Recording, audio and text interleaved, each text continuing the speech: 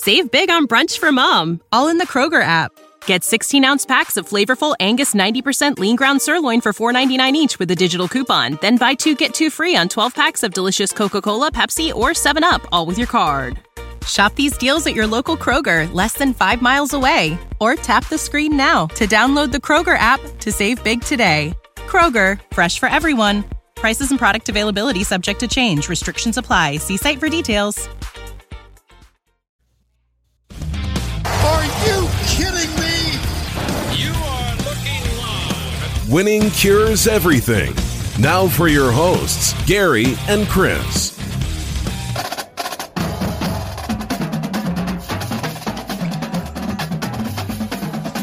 What's up? What's up? Winning cures everything. College football recap for week number 7. I'm Gary. And I'm Chris.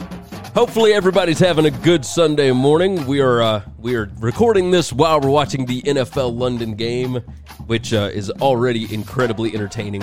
Just, an hour into this thing? We've got 2 Christian McCaffrey touchdowns. The Bucks have already scored. I mean, we're rolling in London. Like that. Sometimes these things get started kind of slow, but not today. Not today.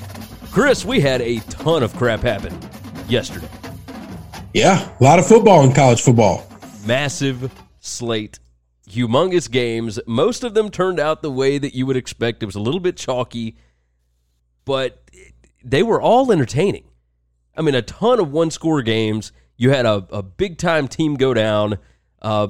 Before we get into that, of course, the show brought to you by Tunica, Mississippi, the South's premier sports gambling destination. They have got 6, count them, 6 incredible sports books. You can find more information on them over at tunicatravel.com. They sponsor the show. They bring you the gifts and whatnot for the Pick'em giveaways. So they always treat us well. They will treat you well. Go see our friends in the Delta, of course, tunicatravel.com. You can find more information about us over at winningcureseverything.com. Facebook, Twitter, podcasts, videos, previews, picks, etc. Our Pick'em contest. Everything else is over there. winningcureseverything.com.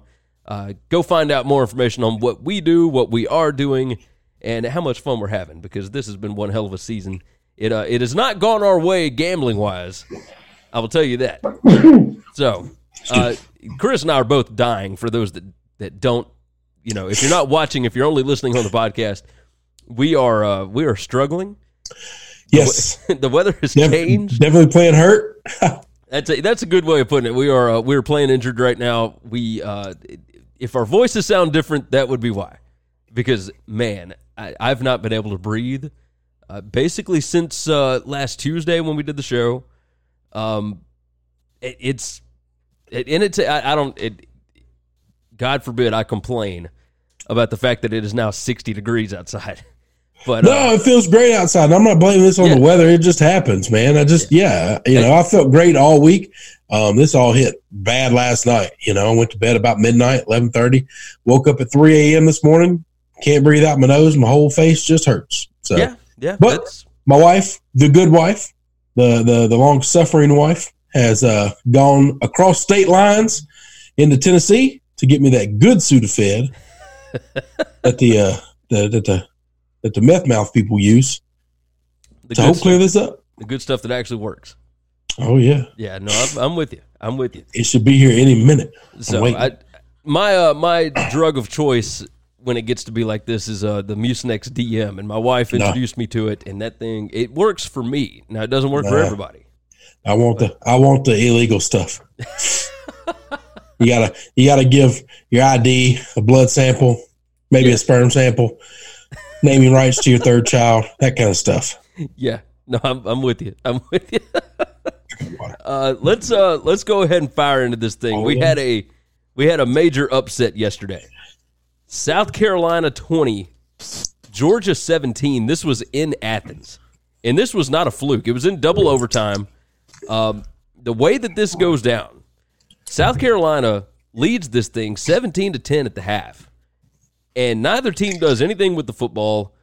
Georgia, with fumbles and interceptions, etc., they finally score a touchdown to tie it with 1:48 left. South Carolina misses a 57-yard field goal with 40 seconds left in the game. Georgia can't do anything with the ball at that point because, I mean, they got the ball back at the South Carolina 38.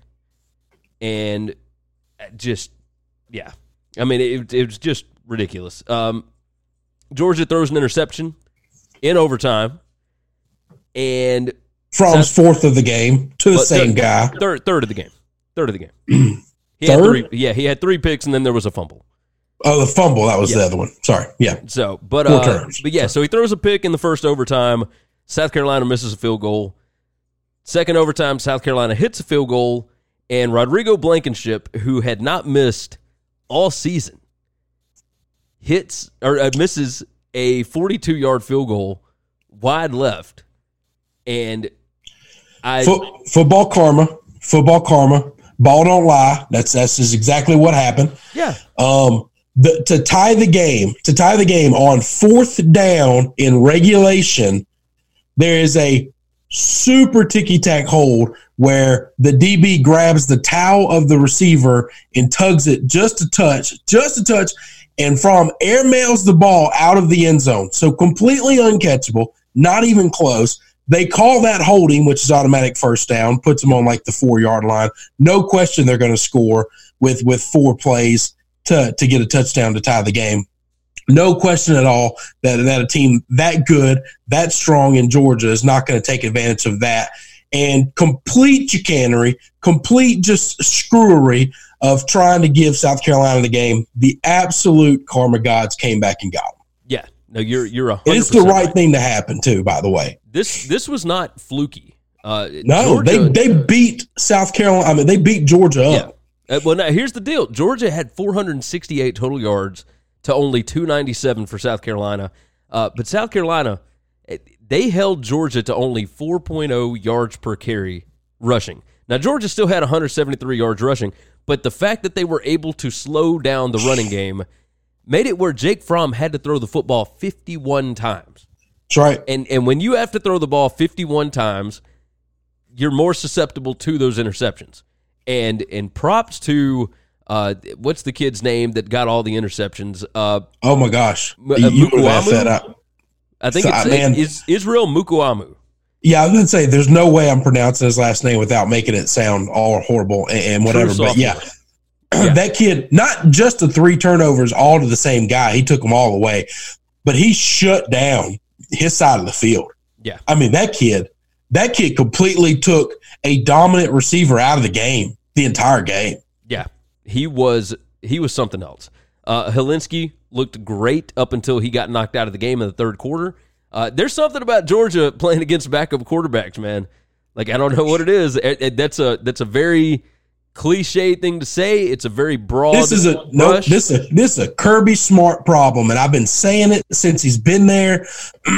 That guy can recruit. He's got talent out the yin yang. Nobody's going to argue with that. Nobody's going to argue the fact that he's not a good coach and whatever. But they win because they have talent. Yeah. But when the game kicks off and you don't get any more preparation time, and it is man on man, and that thing, when he's out front, he can beat the hell out of anybody. Oh, yeah. But if it gets tight, that guy is going to poop all over himself. He is going to screw up everything in the tight quarters of every football game he's ever been in. Even the one they win ugly and they win bad because he just completely bumbles everything. He makes bad decisions. And he's super predictable too.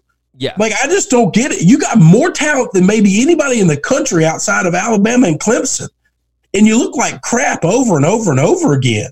Well, I'll tell you this. So when we talked in our little 468 yards. Sorry, Gary. 468 total yards for 17 points. Yeah. I mean, you count all the yards you want. You know what I take to the bank? I take points to the bank. Oh, yeah. Well, don't take yards to the bank. Yards don't beat anybody. What we talked about yesterday in our little group chat with the Big Ten guys, the Northwestern guys, I talked about how, and of course they didn't appreciate this because they're Northwestern fans. So when I bring up that their offensive approach is ancient and just out of date, Kirby Smart is using the early 2010 early 2010s teens, whatever, Alabama offensive approach, which is the run first. it don't spread the field. It's very old ball control kind of stuff. Georgia held the football. Got talent. Yes, Georgia held the football for 37 minutes in this game. That is ridiculous. Like they had all of the different things in this game and could not capitalize because of that. And I got to tell you, man, it doesn't shock me because Kirby looks at this as, hey, we won 3 national championships at Alabama playing this way. But football that's just a terrible philosophy. Yes, the game evolves, man. The game of college football is so different right now as opposed to 4 or 5 years ago. Yes, I don't even know if I recognize it anymore. Well, no, I recognize it, but it's just changed. It has. Yeah, it just has. And even the teams that still run the football and play good defense understand we have to run the football and equate to 35 and 40 points. Yeah. I mean, Wisconsin does nothing but run the football. Now, they didn't yesterday. We'll get into that game eventually. But they're still a team that dominates by running the ball. But they still acknowledge the fact that you got to score 35. You got to score 40. It's just a different game. Oh, yeah. A low-scoring game is played in the 20s. Now, that's a 28-point game. That's a low-scoring game. No, you're 100% right about that. Let's move on. Let's talk about something that's a little bit different, at least as far as the way that the game went. LSU wins 42-28 over Florida down in the Bayou. Man, look, LSU only had 4 third downs. Did you realize that? Yep. Nope. I knew all the stats, baby. 1 out of 4 on third down. They had 511 total yards. Only had the ball for 21 minutes in this ball game. Florida dominated time of possession.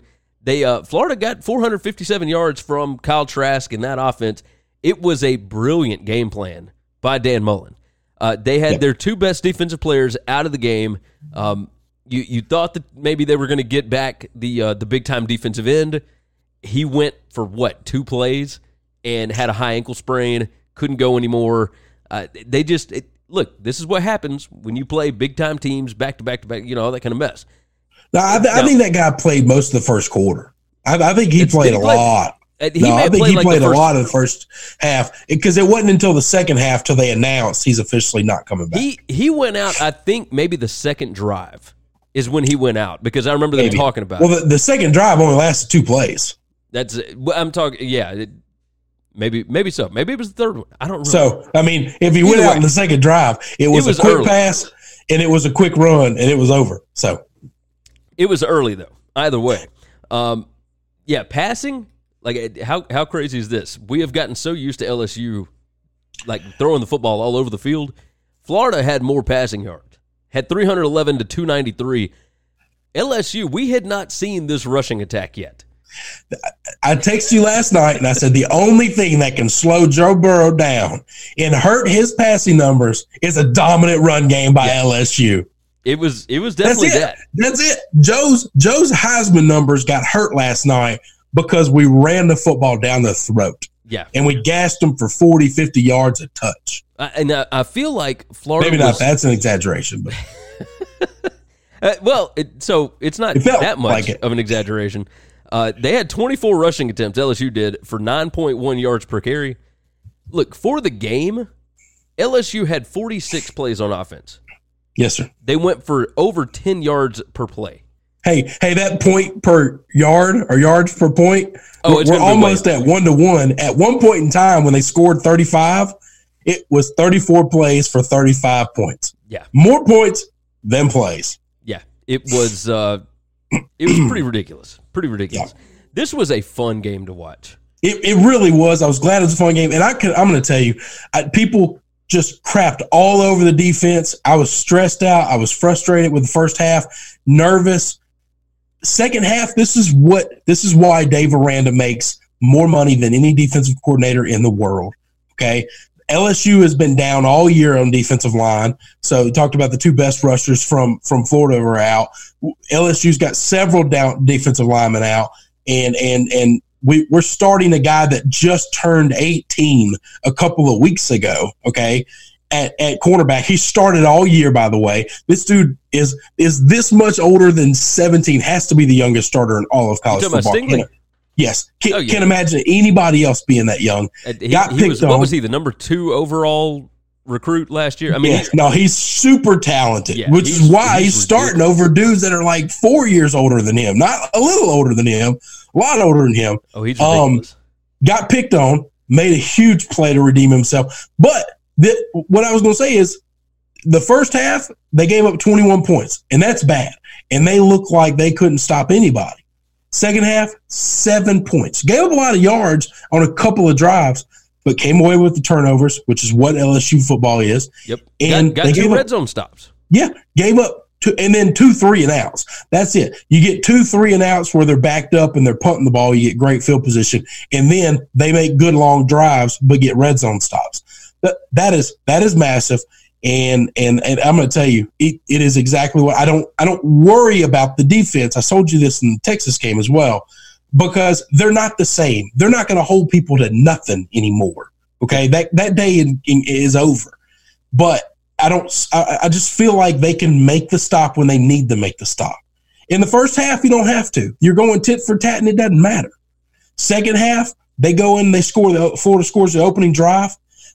And then you say, okay, we got to shut this down. And they shut it down the rest of the outside of the opening drive of the second half. Florida didn't score again. That's a big deal. Let me tell you the 2 biggest stats. Well, the one biggest stat that mattered out of every. What does Florida lead the world in going into that game? I have no idea. They lead all of college football in sacks. Oh, yeah. They came up with 0 last night, baby. I didn't know which one they were 5th in sacks in college football, but they were that shocks me because in one game they had 10. So I'm not sure how, unless somebody else has played an extra game over them. I don't know how they get 10 sacks in one game and anybody else can be close to them. No, they did lead in interceptions. Well, they got none of those also. None of those either. I'm going to tell you this, against that defense, I was worried, okay, this is the first time this offense is really going to play somebody that's going to hit them in the mouth. That's going to be, I believe that's the best defense they're going to play all year, because I believe that's one of the best defenses in all of the country. Oh, yeah. We put up over 500 yards of offense and 42 points. I didn't think we were going to come close to that. I thought this was going to look like old school LSU Florida football, lower scoring. Both teams are going to be conservative on offense and bring it back to what we know, because this isn't, Utah State. Right. And it wasn't. We took the reins off. Dan Mullins took the training wheels off of Trask, and everybody was full bore. And people can call Trask the backup quarterback all they want. Man, he's better than Felipe Franks. He should have been starting the entire year. Their record wouldn't be any different, but he would be a different quarterback if he had all those reps at the beginning of the season than as to now. I'll tell you this, Emory Jones was a lot of fun to watch when he came in as well. Totally agree. Yeah, no, he's a good change possession guy. Mullen's a hell of a football coach, man. He is. Oh, he's just ridiculous, man. Dan Mullen is something else. By the way, their team total, Mullen's offense has hit over the team total by an average of 7 points every single time that they've played Dave Aranda's defense. Every single time. It's pretty remarkable. Because that don't happen often. But they did it again last night. Team total was 20.5 for Florida, and they blew past that. Just absolutely. And still didn't even get close. It was a close game, but that's still 14 points. Until the second half. I mean, as soon as they got the 3-and-out, they scored, LSU scored, and as soon as they got the 3-and-out, I felt like that's all we needed. We needed one stop to win the game. I didn't know that we'd beat them by 2 touchdowns at that rate, but I just knew we were going to score on every drive. I just felt that. No, and even the time that we punted, I felt like we had already stopped them 2 times in a row. So this one punt doesn't matter. We're up an extra score. It all works out. It most certainly does. Let's move on from there. Let's talk about topic number 3, Red River. Oklahoma 34, Texas 27. Story of this game, Sam Ehlinger ran the ball 23 times for -9 yards. Now, that includes sacks. But his longest run of the day was 11 yards. Oklahoma kept him in check. Jalen Hurts, 16 out of 28 passing, 235 yards with 3 touchdowns and a pick. It's only a 76 QBR, which isn't awful, but it ain't great by any stretch of the imagination. He had 17 carries for 131 yards and 1 touchdown. His stats, of course, will continue to look ridiculous. This was a lot of fun. Oklahoma, it felt like multiple times they should have run away with this ball game, and they could never do it. Yeah, they couldn't find a way to pull away. And credit to, Sam Ehlinger and that bunch for keeping them in that ball game and finding ways to score when it looked like there was no chance. But Oklahoma, it felt like dominated this game and only won by 7 points. Like, did I have a different feeling than you did on that? No, I thought the same thing. I thought that they controlled it completely. I did find it strange how low scoring this game was. I thought Oklahoma's defense played far better than I thought they were going to. And Texas's defense, while Oklahoma still put up a ton of points and a ton of yardage and all that stuff, they made plays and they made stops. Here's what's weird, man. Is this a system, or is this Jalen's just got one freak receiver that he can hit? Because all of Oklahoma's points came from 2 people, Jalen and CeeDee Lamb. CeeDee Lamb, that's it. Yeah, CeeDee Lamb, 10 receptions, 171 yards, 3 touchdowns. Yeah, that's where all their points came from. And here's the thing. Those weren't – I always wish we could grade quarterbacks differently for, like, yards after catch and things like that, because a lot of those were – he just hit him wide open in a flat, and then Lamb made 3 or 4 people miss. Oh, yeah. And scored. And I'm thinking, that how much of this is the receiver and not the quarterback? Now, I love Jalen. I've been pounding the chest for Jalen. Yeah, Oklahoma's skill position guys are ridiculous. Like, they absolutely are. But Texas was able to shut everybody else down. Yeah. So, CeeDee Lamb is a different level, though. Like, I completely agree with that. I'm not knocking him. This is not a knock on him, and it's not really a knock on Jalen. I'm just trying to figure out, if you go into it with the defensive mindset of we're going to shut Lamb down, can you thwart this Oklahoma offense? That's what I'm trying to figure out. Well, look, so Kennedy Brooks had 10 rushes for 105 yards. The Stevenson kid, 6 carries, 37 yards. As far as, nobody else had more than 3 receptions for Oklahoma. So Jalen Hurts had 17 carries, and he threw the ball 28 times. Like, it is the Jalen Hurts show at Oklahoma. Like, that's all that is. But yeah, I think there are ways for teams to beat Oklahoma. The only team, well, I think Baylor has the best opportunity to beat Oklahoma this year. No, that was exactly what I was thinking when I was saying, can they shut Lamb down and everybody else not kill them? That's the team I was thinking about, because that's a defense they're going to play different than Big 12 football. They're not playing Big 12 football. You come in there. Before the season, I would have said Iowa State. And really, like, through most of the first half of the season, I would have said Iowa State. Just when I watch Iowa State, I just don't think – they're not the same team that they were even last year. Yeah. Like, this team has something weird. They've taken some steps back to where the eye test tells you something's different. Yeah. It's definitely – And Baylor, oh, my God, I know we're going to get there, but they've taken such a just – massively. The steps that they've taken since Matt Rule has taken over that program and where they were, the cesspool that they were, is just indescribable, Gary. Oh, it really is. It really is. Let's go ahead and move into Penn State really quickly. Excuse me. Because I don't think we're going to talk forever about that, but let's move into it. Penn State 17, Iowa 12. It was night game at Kinnick. This was a lot of fun to watch. I had this on the other screen. Iowa, 286 passing yards.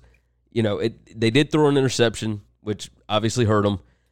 Only 70 rushing yards. They ran the ball 30 times for 2.3 yards per rush. Penn State's defense was absolutely legit. Penn State's offense, look, they only threw the ball 24 times. And they were 12 out of 24 for 117 yards. That's less than 5 yards per pass. rushing 177 yards on 53 carries. That's 3.3. This was a defensive struggle. Penn State had 8 penalties for 80 yards. Iowa, 1 penalty for 5 yards. It looked like Iowa did everything right, but they had 2 turnovers that were incredibly costly. And when it came down to it, it was Penn State on top at the end, like it has been for the past however many times that these two teams have played. Iowa just cannot seem to get over the Penn State hurdle. Box score-wise, Sean Clifford, 16 carries, 52 yards, 12 out of 24, 117 yards. Wasn't anything great. That Penn State defense did what they needed to do to get the win, and it was almost a look-ahead spot because they've got Michigan coming in next week. But I don't know why you would look ahead to Michigan because I think Iowa is just as good as Michigan. Yeah, I do too. I'm going to tell you what I think. I think Penn State had the game plan of this has got to be a field position game. I watched none of this game except for when LSU went to halftime. But I was following on my phone, and I was texting you guys, and I was like, I don't know if my phone's just not updating or whatever. Every time I check, Iowa's got the ball in their own 4, their own 6, their own 9. Within their own 10-yard line. Iowa had the ball. I was like, okay, Iowa's got the ball. They can score. They can go on a drive. And every time I checked, they never left their own 10 to 15-yard line. I didn't know what the hell was going on. Let's just look through some of the. It was a field position game by Penn State, and they just waited for Iowa to make a mistake. Iowa made one unbelievable play. That was great, scored a touchdown, but they also made the interception that cost them the extra score in the game. Yeah, they missed a field goal in the game. They fumbled, which led to another field goal. They threw an interception, which led to a touchdown. They didn't score a touchdown until, 2:31 left in the ballgame. So, there's... Hey, but that Iowa defense played really well. Penn State's a good football team offensively, and they held them to nothing. Yes, I mean, they had to scratch and claw for every point they got, and this defense has a lot of pride in who they are and what they do, and they played great. They played great. That doesn't need to go unsaid. It sets up a great whiteout atmosphere, Absolutely. In Happy Valley next week. I kind of wish game day was going to Temple SMU, but I totally understand why you would go to Michigan Penn State. That makes all the sense in the world. Next up, let's go ahead and talk about this. Baylor 33, Texas Tech 30 in double overtime. And, man, as soon as Alabama A&M was over, because I'd been keeping up with it on my phone, because at YouTube TV, wonderful experience because I can watch it on my phone while I'm watching the other game. And I was over at my dad's house watching the Bama game, doing, normal family, whatever. And I'm watching that game, and as soon as Alabama was done, I flipped it over.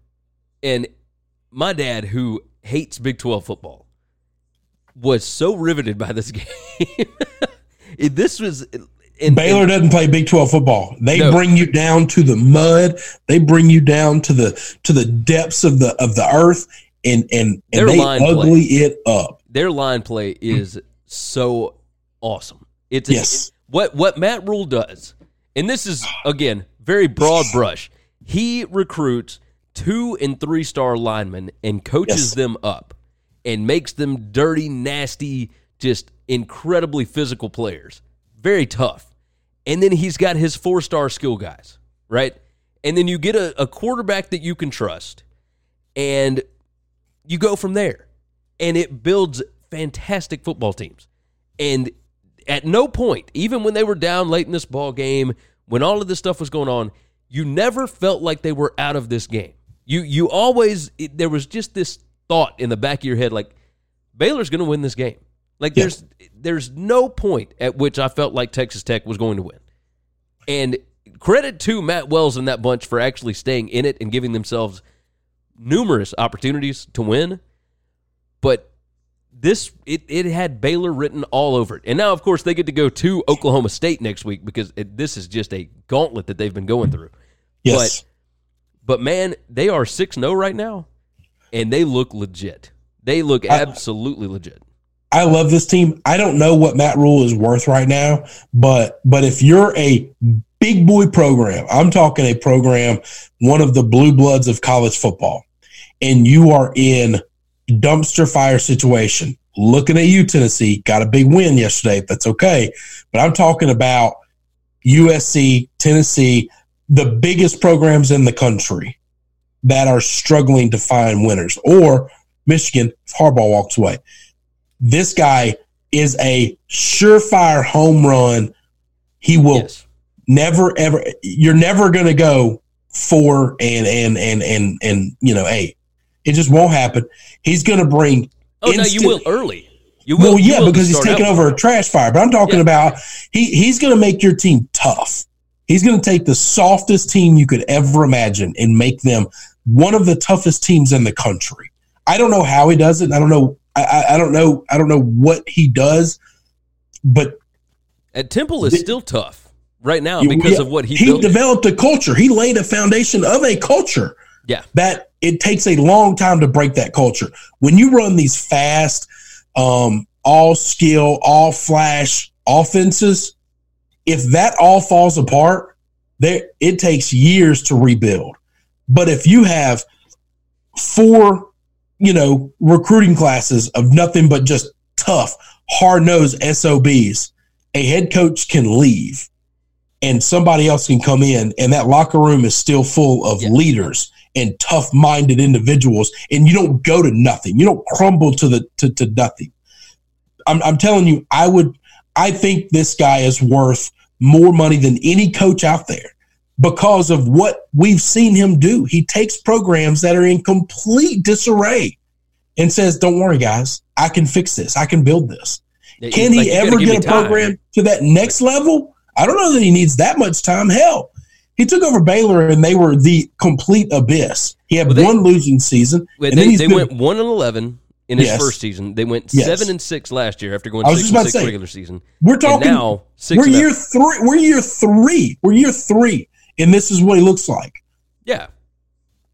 I'm just telling you, there's no, and not that I know Baylor people are going to come at me and say, hey, you try to take our coach and whatever, and they got a lot of money too. I'm just saying, if I was, I would make him tell me no.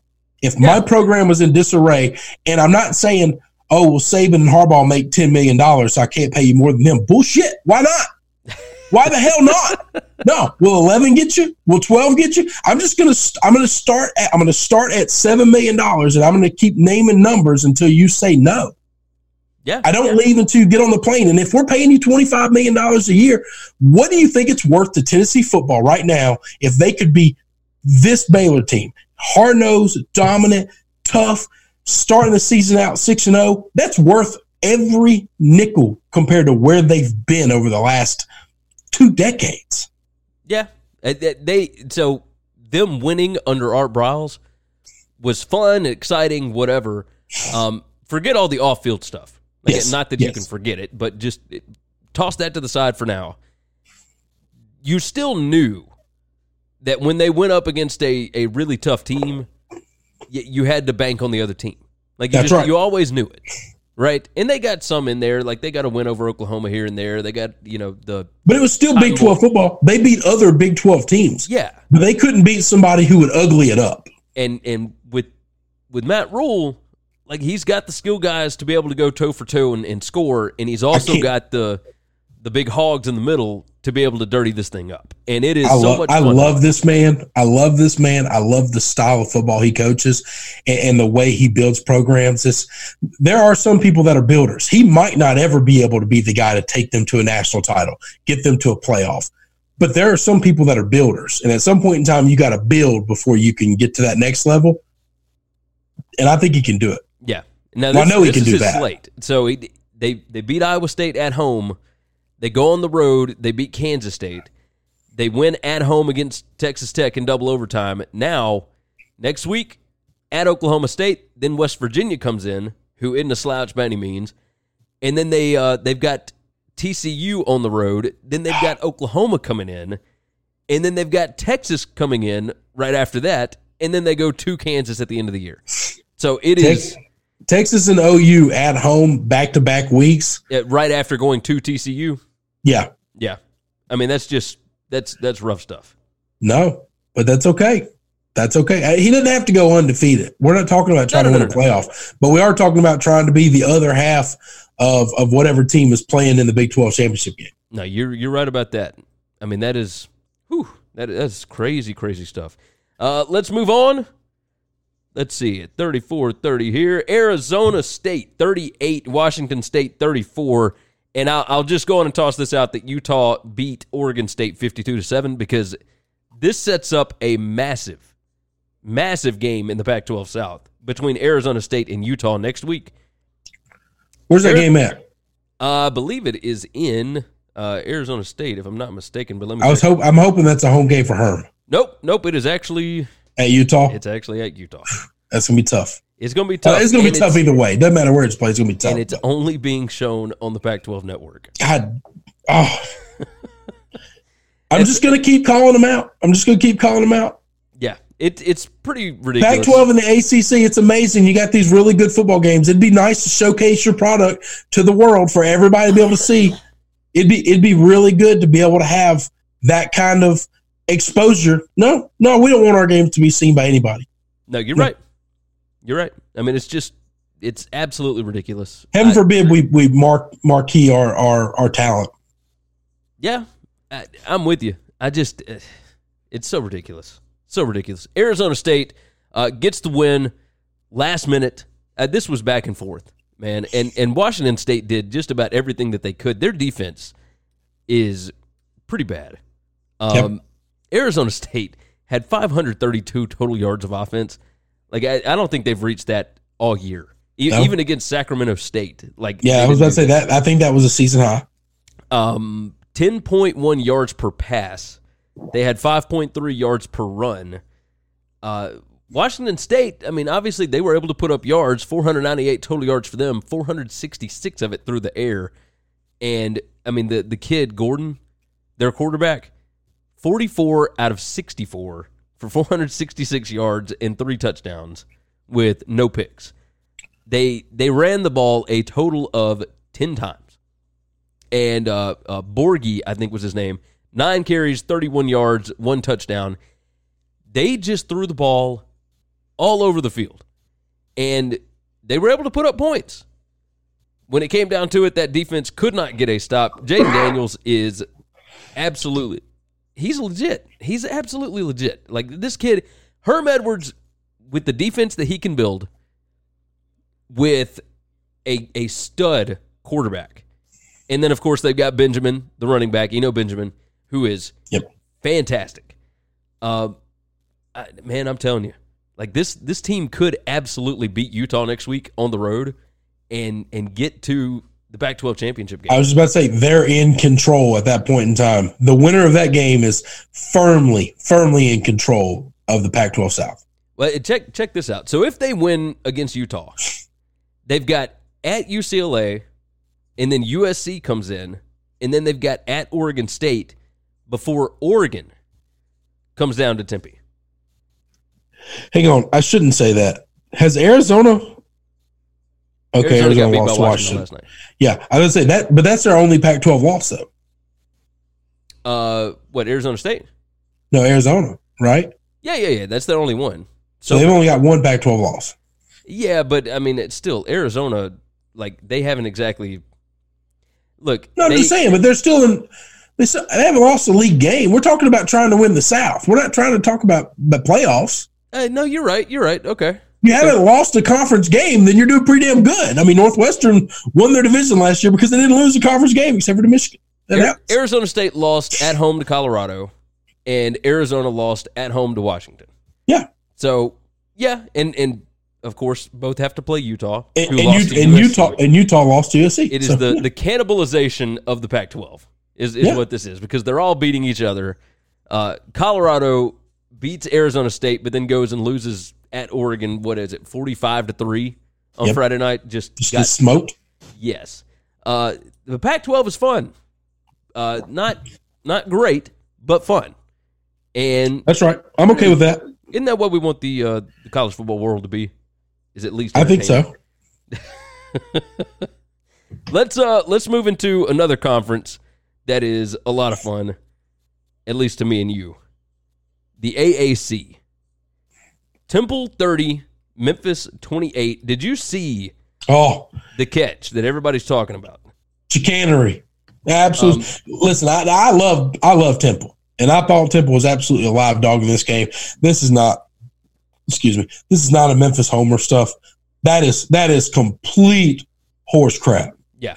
They don't call that a catch. Oh, I agree. As far as total yards, Memphis 491, Temple 456. Neither defense really showed up in this game other than Temple created 4 turnovers. That's it.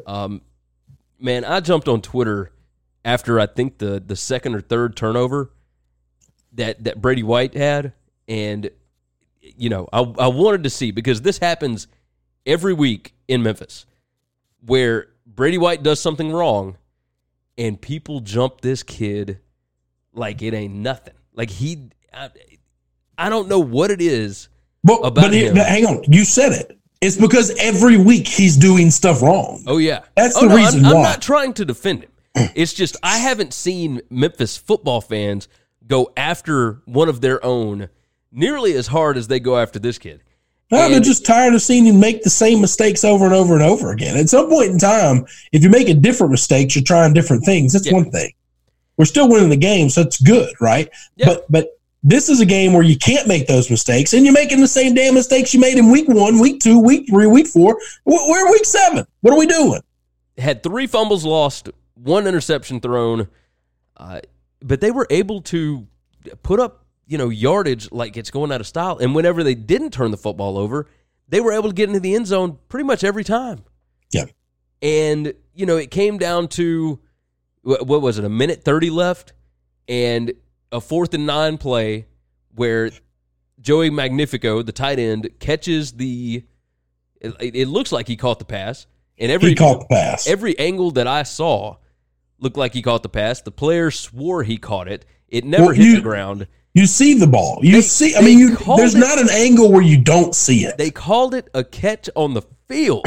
And they overturned it. And then they go back and reverse it. And, of course, there are national people that say that the AAC has a ref problem. Yeah. And I don't know how much I agreed with them beforehand, but, man, that was some absolute crazy I think stuff. I just think officiating's bad. I mean, if they had a ref problem, the AAC would be trying to get Memphis to go undefeated. Yeah. Well, I mean, they're not helping Temple because Temple already has a loss. They could be helping SMU. Yeah, it doesn't matter. That's not helping SMU. No, they'd be pushing for Memphis because there was talk for November 2nd that College Game Day. You want Memphis SMU to be undefeated together. That's what you want. There was talk about College Game Day coming to Memphis. And granted, if Memphis goes on and wins, because Memphis has Tulane coming in next week. So if you get Memphis to win out and you get SMU to win out up until November 2nd, you can still have 2 top 25 teams with College Game Day coming into the Liberty Bowl. Sure. I just have no idea what they had to overturn it. That's all. They complete bullshit. I wish we could have seen a different angle. Like if there was an angle that they saw that. No, I think we have all the stuff they see, Gary. Maybe I don't think that there's an angle that we get that they don't as fans. Then there's no way that I could see that being overturned. I agree. That's why it was crazy. That's why I call chicanery. It's bullshit. Yeah. No, you're right. You're right. Let's move on. Let's see. Clemson. Look, they curb stomped Florida State. Curb stomped 45-14. This game was never in doubt. No, this is the most predictable thing of all. Oh yeah, they almost get beat by UNC. They get a bye week, and then they get this high school team. Trash. Yeah, they get this high school team to come in here that wears a big name on their chest. Their daddy was something special. Their granddaddy was something special. But these kids ain't nothing special. And they beat the hell out of them. And they say, look at us. We're back. We've got this thing fixed. Yeah. I mean, this was utter domination from the word go. Utter domination from the word go. 552 total yards to 253. 232 passing yards to 150. 320 rushing yards. Like, this is what Clemson got fixed, is they ran the football 53 times for an average of 6 yards a carry. Florida State had 4 turnovers. Clemson held the ball for 40 minutes to 20 minutes. Like, it was just total domination. And I'm going to pair these two together because everybody talks about them together. Alabama, they beat up on Texas A&M 47-28. They covered the spread, which of course was bad for our prediction earlier in the week. But yeah, it's the same thing. Alabama has now scored over 45 points in 5 straight games. They just do this every week, and it's the same thing with Clemson, right? And I don't know how good either one of them is, and we really won't know how good Alabama is until November 9th when LSU comes to town. That's right.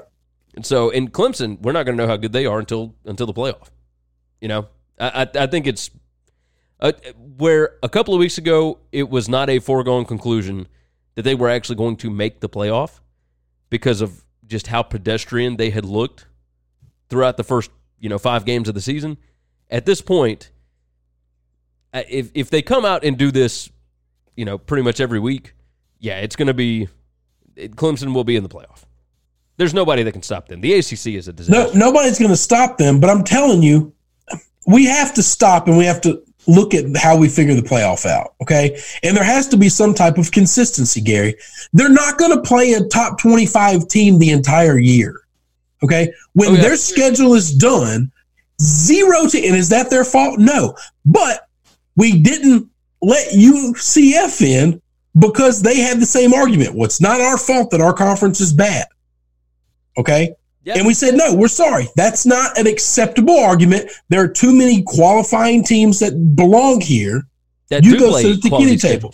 If Wisconsin has 1 loss and it's to Ohio State, or Ohio State has 1 loss and it's to Wisconsin, or they go 1-1 against one another in the play, in the whatever it is, and that's the situation. Well, I guess that would have to be the situation for both of them. Then I can't tell you that both of those teams don't belong. If LSU or Alabama's only loss is to one another, okay? Yeah. And Oklahoma goes undefeated. That's 5 teams that have a far superior resume. And nobody can argue against that. Yeah, Their resume is far superior than Clemson's resume. But Clemson is the winner from last year, and they've been there 4 or 5 years in a row. So we just think, well, they just deserve it because they've done all these things in the past. And we have to stop looking at last year and the year before and the year before. The only thing we need to look previously on is what were the qualifications, so we can carry the qualifications over and be consistent about who we let in and who we don't. But their strength of schedule, the only argument to get UCF was their strength of schedule. That's it. That's the list because they won all their games. Had Clemson, Alabama come down to like a last-second touchdown, last-second field goal, whatever, and Alabama won last year, would Clemson still get the benefit of the doubt the way that I feel like they're going to as far as politics are concerned? Like, say that they didn't win the national championship. Because college football only cares about who your granddaddy was, who you are the last couple of years. Even if they're not a historic program, all the Clemson fans, we hadn't been this for the last couple of years. It doesn't matter, but you've been it for the last couple of years, okay? Yeah. And so college football now has it in their mind that this team is supposed to get in. And so we have to justify it that way. And it's just not true. I just gave you, if that happens, and those 5 teams do exactly what I said they do. Alabama, LSU go undefeated except for one of them loses to one of them. And Ohio State and Wisconsin only lose to one another, and they finish 1-1. And Oklahoma goes undefeated. There is somebody in that 5 is getting left out. All right? That means Clemson, I don't even consider them in the discussion. There's no way I can leave 2 of those teams out. There's just no way you can do it. Let's see. Because look at who those teams had to play to get the record they got. Here is, let's go through just very quickly because I didn't plan on getting into this. These are the members of the CFP selection committee, okay? You've got Rob Mullins from the University of Oregon. You've got Gary Barta from the University of Iowa. Frank Beamer, former head coach of Virginia Tech. Paola Boivin, she's a professor at Arizona State. Joe Castiglione from Oklahoma. Ken Hatfield, former head coach I mean, he was at Rice, he was at Clemson, he was at all sorts of places. Ken Hatfield was buddies with Barney. That was over at Ole Miss. You remember Bruce Lloyd and that bunch? I got you. Let's see. Chris Howard, president of Robert Morris University. Ronnie Lott, former All-American at USC. Terry Mohair from Arkansas State. He's the AD there. Ray Odierno, former chief of staff, U.S. Army. R.C. Slocum from Texas A&M. Let's see. Todd Stansberry, Georgia Tech AD. And Scott Strickland, AD at Florida. So, I mean, there's... I mean, I don't see anything that would be too crazy that could lead you one way or another. Hatfield being a former head coach at Clemson could be something. But... he's going to have to recuse himself. Would he? I mean, he doesn't work for Clemson now. Doesn't matter, I don't think. I think if you have previous ties to the school, you have to recuse yourself. Last year when the playoff committee came up, I think like 5 people had to recuse themselves of the group. Which is just crazy. Like, it shouldn't we... We have a committee made of people that are actively involved and connected to all these things? Yeah, that's insane. That would make sense. That's insane. All we needed to fix the BCS was continue with the BCS. Excuse me. And then just add 2 more teams. That's it. Like you didn't have to blow the whole system up. You didn't have to set it all on fire. You had to burn it to the ground. You just say, this system is really good at coming up with the 2 best teams, but we don't like when the 2 best teams are in the same conference. So what we got to do is we got to add more teams and let the same system continue to pick it. Because then you get politics out of it. But see, college football doesn't want that. They want the politics. Yeah. They want the argument. They openly talk about how we like the fight. That's what we care about. So we don't care about having a real champion or a good champion or the correct champion. We want the fight. We want the argument. No, you're right. You're right. Let's go ahead and move on. We've got 3 more, and then have you got your top 10 ready for today? Yep, ready to go. All right, so number 9 here in our starting 11. Wisconsin 38, Michigan State 0. And boom. Hold on, let me I wrote this down over here. Let's see. Wisconsin has now outscored their opposition this year 255-29. They have 4 shutouts.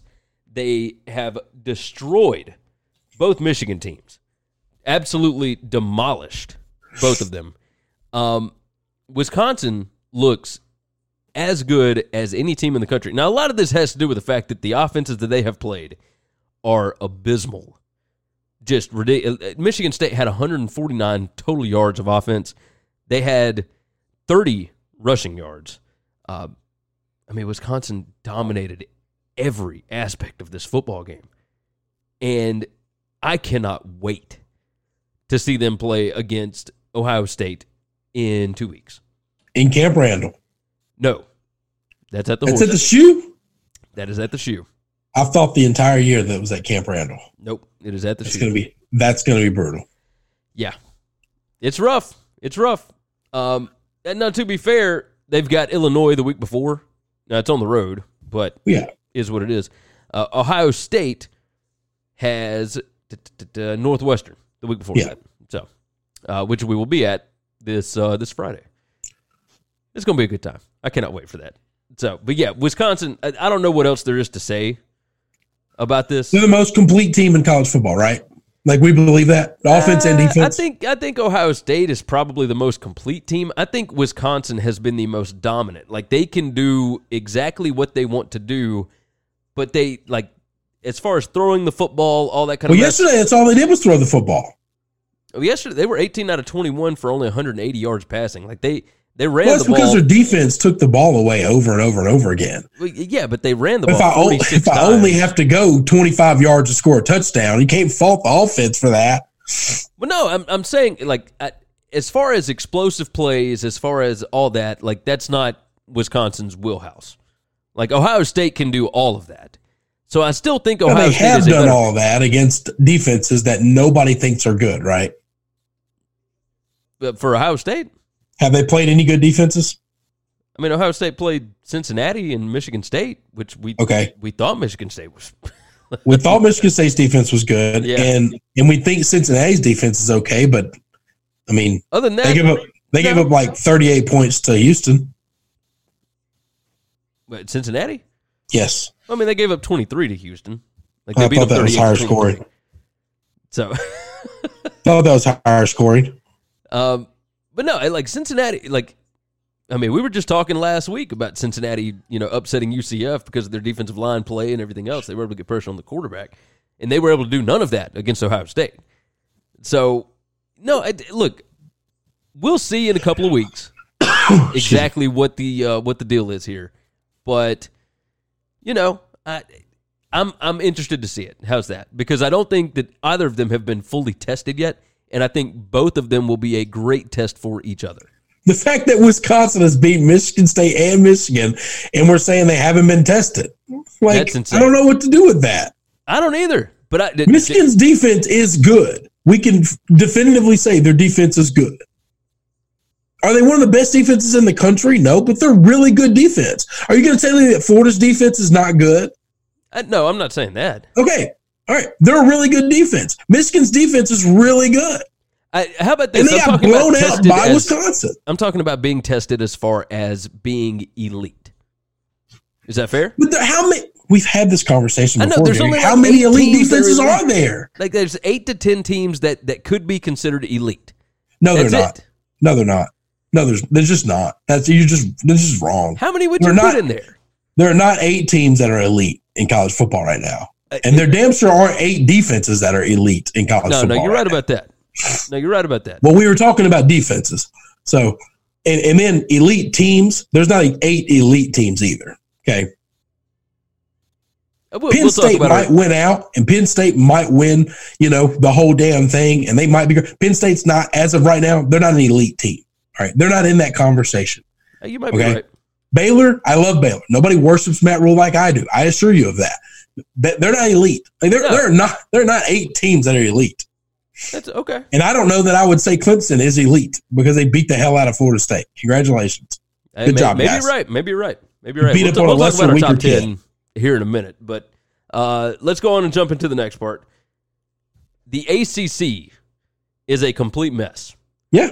I have no idea who the second best ACC team is right now. This weekend was just insane. I wrote down Louisville 62, Wake 59. And then on Friday, Miami 17, Virginia 9. But on top of that, Virginia Clemson Tech really needed Virginia and Wake Forest to continue to win. Yeah. They need whoever's at the top, aside from them, to keep being at the top, and they need to be able to play them and get wins over big teams. It's just mind-blowing to see, Boston College has not been good. Virginia Tech has not been good. Miami has not been good. Syracuse not good. Not good at all. Not good. North Carolina, okay. Wake Forest getting run by Louisville. Like that was just I'll say this: it was a fun ball game. I had it on one of my screens. We had a crap load of points. I mean, that whole thing. Here is how that thing went down. 520 total yards for Louisville, 668 for Wake Forest. Louisville had 2 turnovers. Wake Forest had 3. Yeah, I would say. And I think that was the difference. Win the turnover battle, win the game. Yeah. I mean, Louisville, what Scott Satterfield is doing at Louisville is nothing short of miraculous. Exactly. I thought it would take at least a year to get here. Yeah. I didn't think this would happen this year at all. No, I think you're right. The ACC, I have no idea what to think.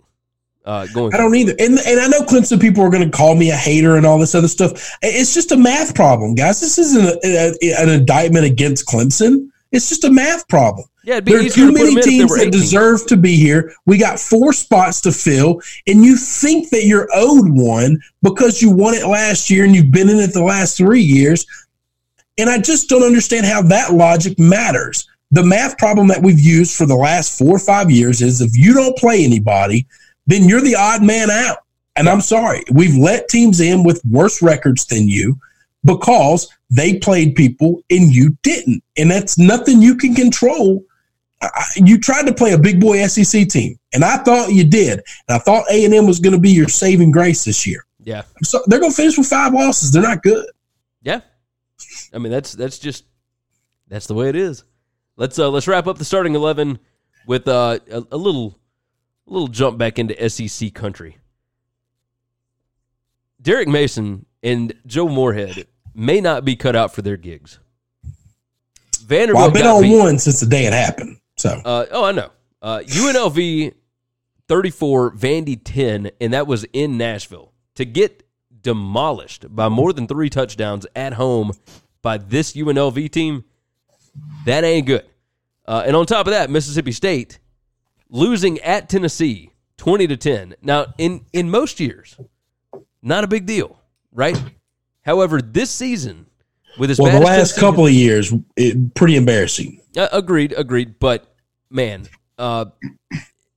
Mississippi State, of course, had their players that were suspended. Like, they had them back and all. The offense did not show up. Moorhead is an offensive guy. He's got his quarterbacks in there right now.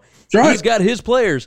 And against that Tennessee defense, they put up 10 points.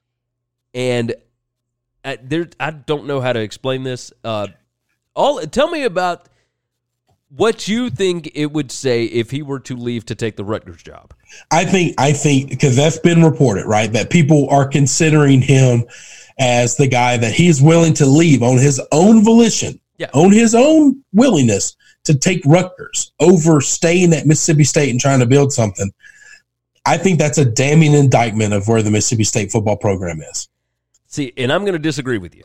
And I knew that was what you were going to say. What would be your logic behind how that's not? I would rather coach Rutgers than coach here. He is a Northeast guy. He coached at Fordham. He coached at Penn State. He has only ever coached in the Northeast. All of his recruiting ties are in the Northeast. So I think it makes perfect sense for him to go back up there. Then why did he take the damn job? Why did he take the damn job? I think that he thought that he was going to be able to come down here and show the SEC a thing or two. I think that's what he was doing. And once he got here, he realized, oh, crap, I am in over my head. Like, I don't know how to beat, A&M, Auburn, Tennessee. Like, the schedule. Tennessee. We're not talking about A&M. We're not talking about Auburn. We're talking about one of the worst runs Tennessee football has had in the history of Tennessee football. Yeah. Over 100 years of playing football. Look. They went 8-5 last year. And had the one of the most talented teams in Mississippi, maybe the most talented team in Mississippi State history. At least on defense. I mean, they had the number 2 overall defense last year and lost 5 games. That offense, wait a minute now, that offense the year before with the different head coach was one of the best offenses in the country. Nick Fitzgerald was absolutely one of the best quarterbacks in all the SEC, and he went from one of the top 3 or 4 quarterbacks in the SEC to being DFL. Yeah. Well, and the only thing that changed was his head coach. It's not because his ability changed. It's because what the head coach was asking him to do changed. Exactly right. Yeah. But that's on the head coach. That's on Moorhead. That's not on anybody else. It's not on Nick. Shame on him for what he did to Nick. That's an absolute travesty for taking somebody who's been a Mississippi State legend and played his ass off for that school and sacrificed his body for that school to be the end of his career, a laughing stock and a footnote and he couldn't get it done and a tarnishment of his reputation because you, the head coach, don't know how to use him. You're an offensive genius. No, you've got a trick. You've got a gimmick that you play on people. And if you have a certain way and a certain guy and a certain this and a certain that, then maybe the trick all comes together. But if one piece of that puzzle is not there, then the whole thing crumbles. Yeah, you're not a genius. That's not a genius. It's not an offensive system. You're a charlatan. Tell me this. If you were Moorhead, would you not try and jump ship and go to Rutgers if that job was open and they ask you? That's the best thing that could happen to Mississippi State. Well, agreed. But let's look at it. And from would Moorhead's I leave perspective. Mississippi State for Rutgers? Absolutely not. I'm going to make them pay me. I'm going to make them fire me. I'm going to make them pay me because he is not fixing Rutgers, by the way. I don't think anybody is. And he's not going to get the contract that he's got at Mississippi State because they just got an extension because Mississippi State because of state laws, you can only have 4-year deals. So every year he gets a new extension. He's always got that extra year. I don't think he got that extension after last year. Yes, he did. Yes, he did. Yes, he did. Yes, he did. Okay. Yes, maybe I'm wrong. I thought I remember. He's sitting on a 4-year deal right now, and the state of Mississippi only allows you to have 4-year deals. So he gets an extension every year. It's an extension every year. I'm telling you. I don't know, man. I'm telling you, I'd make him fire me because then I could just go get a $2 million OC job somewhere and be just fine because I don't know what Rutgers is going to offer you. I mean, you may have a point. The buyout at Mississippi State is going to be a hell of a lot more than the buyout at Rutgers. Also, you say that he's a Northeastern guy, but there's a reason that people from the Northeast that live their entire lives there, when they're able to retire, move down south. Okay, well, they moved to None Florida. of them stay there for hundreds of years, their entire life, because it sucks. They're not retiring in Starkville, though. Come on. No, but it doesn't matter. They're still retiring to come down south because it sucks up there. Well, yeah, I mean, look. You I love the city of Boston. We're a Boston hoodie, man. I love this city. There's a reason I don't own property there. You just go there for vacation. Only in the summer, right? Fall's beautiful. The fall is beautiful. Yeah. No, you're right. Not in the wintertime, though. Not in the wintertime. Hell no. All right, let's move into our top 10. And do you want me to go first? Yep. How are we going to do this week? So you can. I don't care. All right, I'll go from 10 to 1. Okay. My top 10. I've got number 10, Notre Dame. Even though they didn't look fantastic last night, they let USC stay in that game way longer than they should have. I still think they are a pretty good team. Look, I'll go on and tell you, I dropped Georgia completely out of this thing for now. Me too. Number 9, I kept Florida in. I think it is really, really difficult to beat a really good Auburn team at home and then go on the road to LSU when LSU has been prepping for this. Okay. Number 8, I've got Oregon. Yes, I've got Oregon in here with one loss. I've got Auburn out. I think Oregon, that game was a toss-up with Oregon and Auburn. So it was a pass that the wide receiver made a play on that had the defensive back made the play. Oregon wins the football game. So I've got Oregon here because I think they are a better team. Oklahoma, I've got at 7. Number 6, I got Penn State. Number 5, I've got Wisconsin. Number 4, I've got Clemson. Number 3, Alabama. Number 2, LSU. And number 1, Ohio State. Who you rolling with? So my number 11 team, last man out, is Oregon. I left them out. Okay. And I left them out to make room for the Baylor Bears, who absolutely deserve to be in the top 10. Okay. They just do. After that, I got Florida. I'm with you. They lost to a team that is absolutely deserving to lose to, but they've got some good wins on their schedule, and they're still a tough team. After that, I got Clemson. While they dominated Florida State, I don't know that that's anything special. Nope. They're still here. I got Notre Dame still there, Oklahoma, Penn State, Alabama, and now we get to the top 3. And this is strictly off of what I've seen this year and the caliber of wins teams have. Ohio State, Wisconsin, LSU. That makes perfect sense. LSU has a win over a top 10 team and a top 15 team. Nobody else in the country has even played 2 teams in the top 15. Yep. Okay. Not yet. They've won them both, and they won them both kind of decisively. Yeah. All right. While the score was close in some of them and back and forth a little bit, they rarely they were trailed. Still up by 2 touchdowns with less than 2 minutes left against Texas. Both of them, and yes. they won by 2 touchdowns against Florida. Yeah.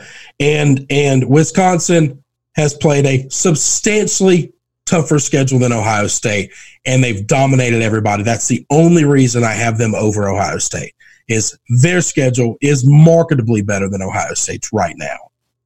That's all. They both killed everyone they've played. But Ohio State hasn't played anybody as good as Michigan or Michigan State yet.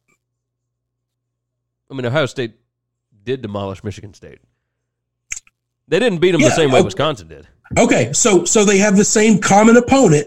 We're talking picking nits. Is Michigan better than Cincinnati? And I think Michigan's better than Cincinnati. Yeah, no, okay. I'm with you. So that's it. That's it. Yeah. We're picking nits. We're talking about the difference between 1 and 2. Their resumes are virtually the same. They've killed everybody they've played. So how do you separate them? That's a good point.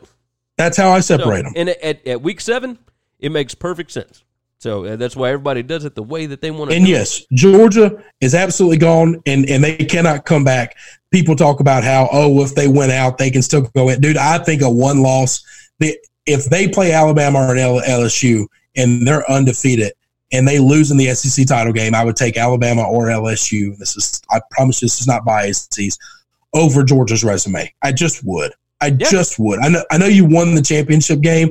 Dude, you got your ass kicked by the third-string quarterback for South Carolina. Yeah. A team that's going to finish with 6 losses. South Carolina's line dominated. South Carolina is struggling to be bowl eligible. Yeah. Bowl eligible. And at home, you got your ass kicked by the third-best quarterback on that team. Yeah. That's a damning indictment. I'm sorry. You bounced. It absolutely is. You are 100% right. All right, you and I will be going to see Ohio State this Friday against the Northwestern Wildcats. Come on. Hoping for a miracle. Yeah, I'm hoping it's a good ball game.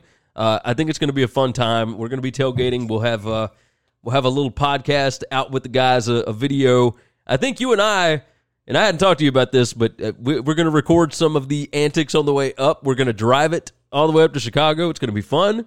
This is going to be a good trip. WCE on the road. Maybe we get this thing sponsored. Maybe we shall see. Until then, though, this is going to be a fun week to try and get some stuff figured out. Tulane and Memphis coming up, Florida, South Carolina, Arizona State, Utah, Iowa State, Texas Tech. We'll see what's up with that. Oregon, Washington, and then of course Michigan, Penn State.